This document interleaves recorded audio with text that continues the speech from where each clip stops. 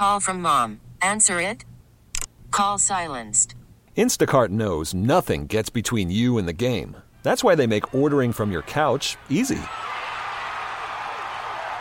Stock up today and get all your groceries for the week delivered in as fast as 30 minutes without missing a minute of the game. You have 47 new voicemails. Download the app to get free delivery on your first 3 orders while supplies last. Minimum $10 per order. Additional terms apply. This episode is brought to you by Progressive Insurance. Whether you love true crime or comedy, celebrity interviews or news, you call the shots on what's in your podcast queue. And guess what? Now you can call them on your auto insurance too with the Name Your Price tool from Progressive. It works just the way it sounds. You tell Progressive how much you want to pay for car insurance, and they'll show you coverage options that fit your budget. Get your quote today at Progressive.com to join the over 28 million drivers who trust Progressive. Progressive Casualty Insurance Company and Affiliates. Price and coverage match limited by state law. Welcome back, guys. DGS on KMOX. Gorgeous Wednesday afternoon out there. My guest in studio is Dr. Erik Muziek from Washington University. You guys know my story with Alzheimer's. I'll repeat it quickly. My dad died with Alzheimer's at 76, had been diagnosed at about 70. His older brother, same thing. Two of my first cousins died in their 50s. So I am very, very cognizant of this, and I read everything that I can get my hands on. And I asked Andrew, find me someone who's an expert on this. And so he found Erik here. Thanks for coming in. We really appreciate it. Sure. Thanks for having me. So we were talking a little bit. I don't want to get the cart before the horse and get into the real weeds of this. But I was doing the story for my listeners yesterday about, hey, you can catch Alzheimer's, and I was really angry about it. It's clickbait, and all it is that this and this about kids who had growth hormone, but it's even more interesting than that because there is a component of this. Yeah, so I don't think people should be worried they're going to catch Alzheimer's from, their loved ones or out in everyday life. But this is an instance where but it's been shown that you can transmit Alzheimer's from one person to another. But it's a very unusual situation. It's actually something that doesn't happen anymore, where they would take growth hormone. They take dead people's brains, grind them up, take this hormone out of them, and give it to children who are deficient in that hormone. And then this was commonly done in the 60s, 70s, even the early 80s before we knew better. Now we don't do that anymore because you can catch other diseases from this. Wow. Something called Creutzfeldt-Jakob disease, which is a prion disease, kind of like mad cow disease. So we stopped doing this, so this doesn't happen, so people don't have to worry about that. But what this new finding shows is that some of these kids, when they got this brain tissue from a person that had Alzheimer's disease, actually later developed it themselves. And so we think it's because these amyloid plaques, this plaque protein, can actually seed or cause plaques to form in another person. So you're not going to catch it unless you go out and inject a piece of brain into your own brain or eat a brain, but which I would not recommend to anyone. But just knowing that plaque from a dead person's brain can basically reanimate or at least reinfect another person, that's fascinating. So you mentioned plaque. Is it like the Big Bang Theory, where it's a theory and every now and then an astronomer will say, like, oh, I don't think there was a Big Bang. I think there were two. I think it was this long ago. Or are we pretty sure that it is somehow plaque related? Well, it's still controversial, but I think that the data that plaques are involved somehow is, I think, incontrovertible at this point. There's been the relationship between the amyloid plaques and Alzheimer's disease is very complicated, and people have plaques in their brain for decades before they actually get the disease. And this actually confounds things because a lot of people die before they ever get the disease. We look at their brain, they say, oh, they had plaques, but they didn't have Alzheimer's. But I think, at least from my standpoint, if you look at the data in whole, it's pretty suggestive those people were going to get it eventually if they live long enough. And so, and then this new drug that's just been approved and we're now treating people with can remove these plaques. And it seems to slow down the disease to some degree. So that, that's pretty good evidence that removing the plaques has some impact on the disease. So I remember years and years ago going to a thing, I think it was called Pure Scan. And I held my breath for 30 seconds. They took a scan and they could tell how much plaque, if any, I had in my heart. Is there a similar test to tell whether you have plaque developing in your brain? Yes, and this is actually a major breakthrough, and WashU has played a big role in developing some of these tests. So we now have 3 different ways that we can tell if people have plaque in their brain before they die. So we used to just have to look at their brain after they die, but you can find these amyloid proteins in the blood, in the spinal fluid, or with a certain kind of scan that we have now. And actually, we use these, we call them biomarkers, Alzheimer's biomarkers. We use them regularly now in our clinic. So patients that come in that have memory problems, we used to just sort of have to watch them and assume it's Alzheimer's, but now we can actually do these specific tests and tell them if it's, if they have these plaques and thus have likely Alzheimer's. So who should be talking to their doctor about getting one of these tests? Yeah, so, we don't just test anyone off the street, so you have to have a real memory problem. So I think if you're worried about your memory, and particularly if other people are also worried about your memory, that's a pretty good indicator something's going on. If you talk to your family members or your friends, they say, yeah, I have noticed you're slipping a little bit. You're forgetting things. You're missing some appointments. You're repeating yourself. And then by all means, I think that's a good time to come in. These tests are not FDA approved for people that don't have a memory problem. And it gets a little thorny if we just started testing everybody off the street that, is worried about Alzheimer's, because there's a false positives and false negatives with these tests, and we'd run into some problems. Yeah. So what sort of things, because given my history, pardon me, and I'm 59 now, and I imagine, like most people in my position, if I'm talking to Kevin Wheeler and I'm like, I don't remember the Brady Bunch, what was that one kid's name? Bobby. Oh, there it is. It's dementia. You're right. Every time you brain fart, you think that you're done. What sort of things do you worry about? What sort of things are just like everyone does that? Yeah, that's a great question. That's what I do in my clinic, is try to sort that out. And it's not always easy to do. So we're looking for consistent progressive changes. So everyone forgets something every now and then. Everyone has the name on the tip of their tongue they can't think of. And in fact, we call that tip of the tongue syndrome, where what's the guy's name? He was in that movie. He's married to that woman. I can't. And then it pops in your head 20 minutes later. We don't think that that's indicative of anything, pathological going on. But if there is a consistent change, where you are just not quite the same as, all the time, every day, more often than not, there's a problem going on, then that's worrisome. Or if it's getting worse over time. Yeah. If you're just joining us now, we're talking to Dr. Erik Muziek from Washington University, talking about Alzheimer's and dementia. Do we have much of an idea what it's like for people who have Alzheimer's? And I asked that. My dad went through the sundowning, and he was very agitated, and he ended up in a geriatric psych ward for a couple of days, and then he sort of drifted off into oblivion, and he was very happy. He didn't know who anyone was, but he was very happy. The doctors gave him Aricept. This would have been in like 2000, 1998, 2000. And it brought him back enough that he was agitated again. And so I had an argument with the doctors saying, just let him go. He's happier over there than a piece of him over here. Do we have any idea what it's like for people, what they experience? Yeah, that's also a great question. I don't think we really do. I mean, I've observed a lot of these patients. My colleagues have observed a lot. I mean, I think there is what you're describing. There's a period of time where people are sort of aware of their problem, and that's probably the hardest time for them. There are other people who have very poor insight into it and may not even realize. In fact, a lot of the patients that I talk to, they seem perfectly happy. Their families are upset at what's going on, but they may not remember that they have a problem. And they have moments maybe where they're afraid or scared, or they maybe can't tell what's going on around them. And I think that's the hardest thing to imagine. Like if you couldn't remember what had happened 5 minutes ago and things were in an odd environment, or things were happening that you didn't understand, that people get sort of afraid and upset, and that's sort of the agitation you're seeing. But what's really going on in people's minds, I don't think we know exactly. Yeah. Have we, does it seem, looking back through history, that we've always had this? We just called it something else? It looks that way. I mean, certainly the older people live, the more of this we're going to see. And so when people only lived to be 40 years old, we didn't see a whole lot of it. That's a great point. Yeah. So, it was pretty rare before, and even up until like the late 70s, early 80s, it had other names like hardening of the arteries or just senility. The thinking was just when you got old, you had problems with your memory, and you kind of became that's what happens. A little off. And now we think, well, that maybe that's not true. There are people that get old that don't have these problems, and so it may be an actual disease that's causing that. So to what degree does genetics play a part because my dad, as I said, developed it very young, died very young, relatively.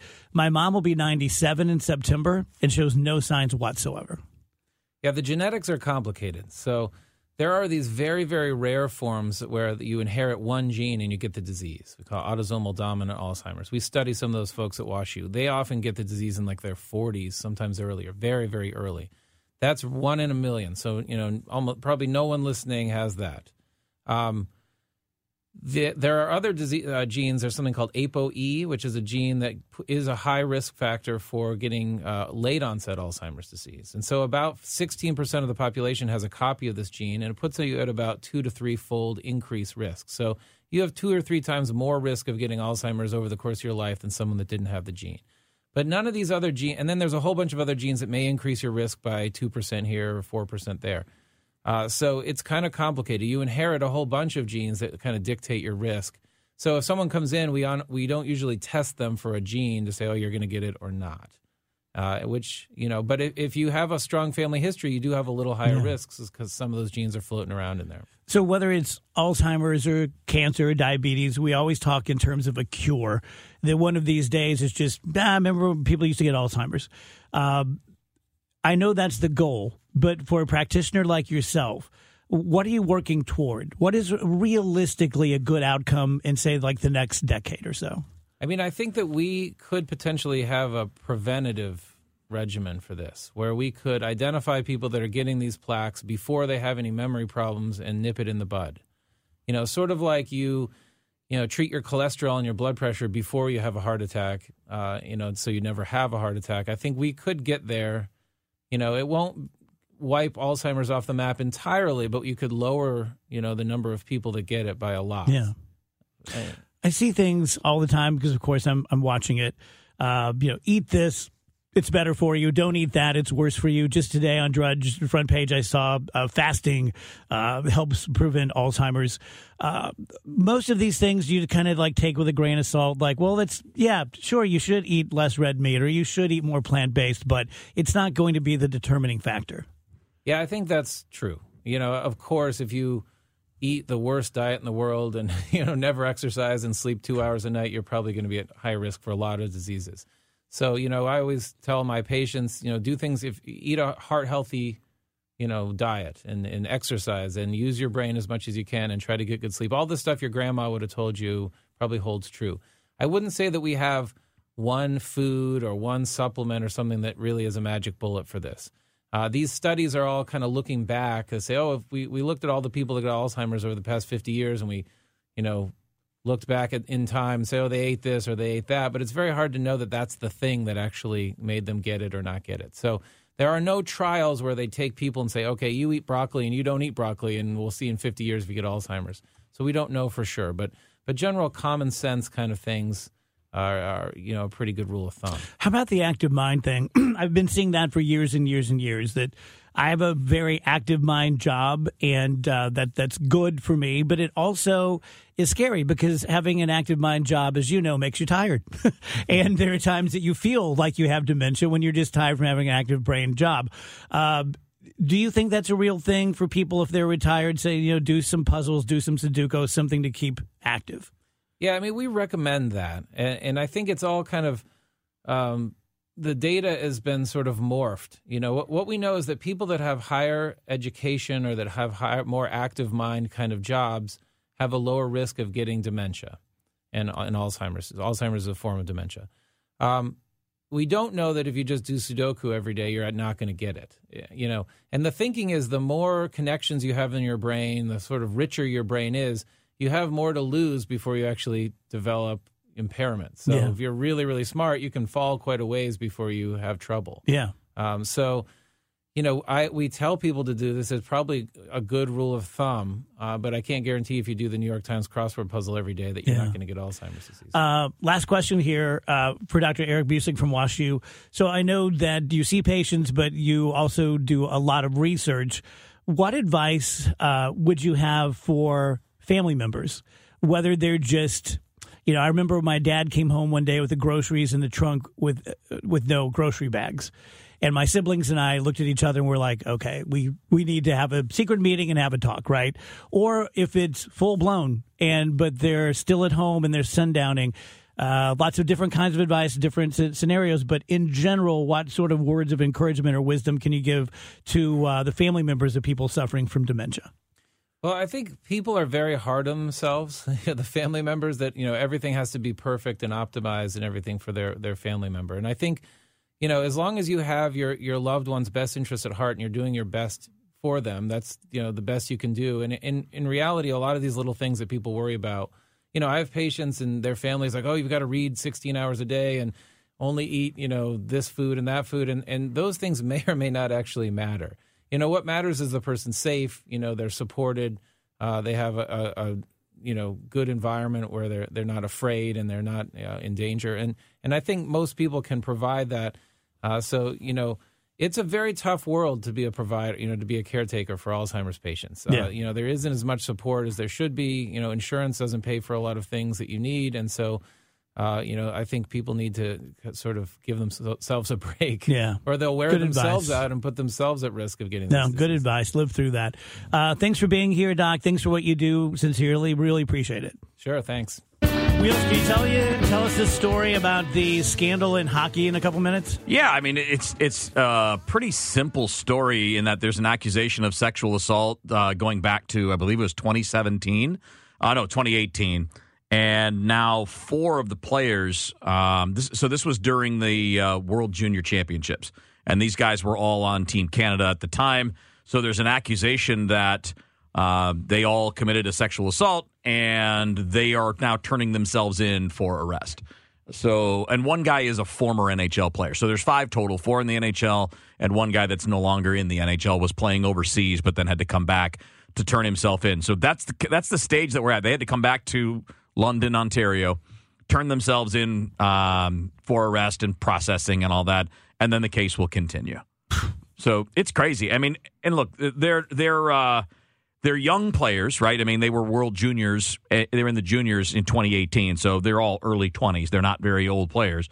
And, people probably know Carter Hart's name from the Flyers, but it's him, Michael McLeod, Cal Foote, Dylan Dubé of the Flames, and then there's the guy that's no longer in the NHL that was a part of this as well that had to turn himself in. Any denials? Yeah, they're all denying it. Okay. They're all saying we've done nothing wrong. Their lawyers are saying it. Their lawyers are saying there was no criminality involved here. Yeah. And I don't think they're commenting on the specifics of the case, but there's only 2 ways to describe what's being accounted for, right? Yeah. It's either an assault or it was consensual. Right. And obviously there's dispute over that. Worried about letting someone else pick out the perfect avocado for your perfect impress them on the 3rd date guacamole? Well, good thing Instacart shoppers are as picky as you are. They find ripe avocados like it's their guac on the line. They are milk expiration date detectives. They bag eggs like the 12 precious pieces of cargo they are. So let Instacart shoppers overthink your groceries so that you can overthink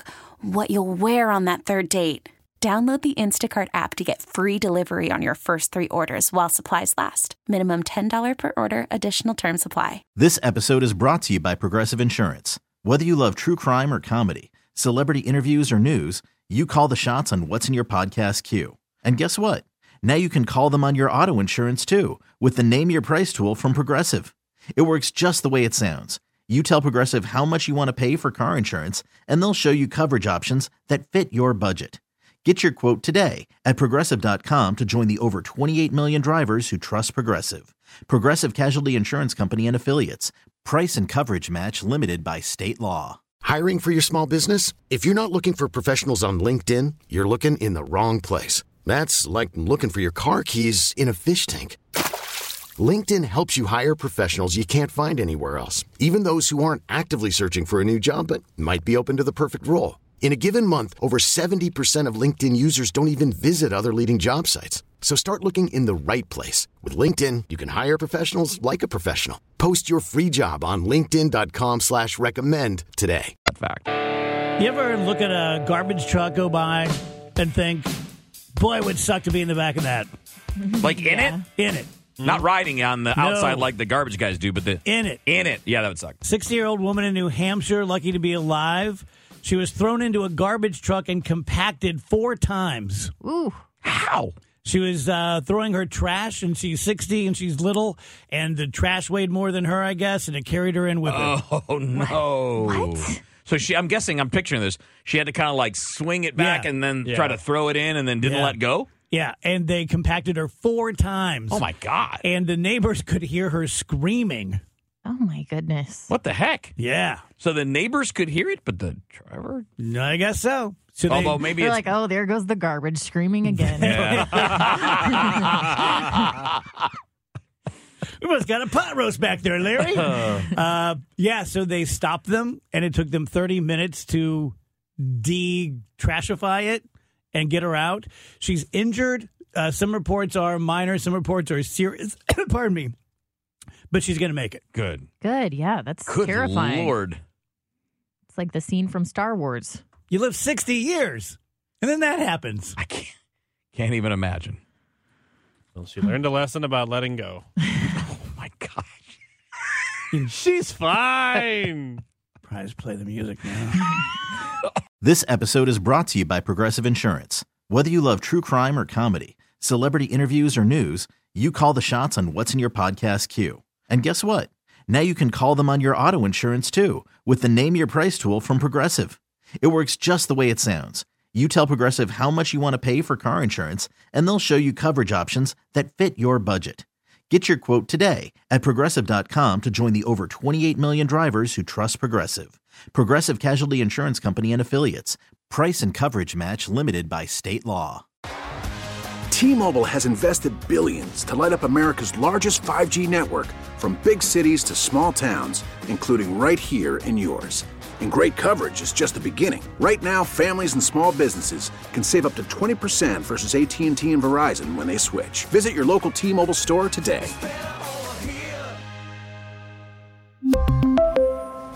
Plan savings with 3 lines of T-Mobile Essentials versus comparable available plans. Plan features and taxes and fees may vary.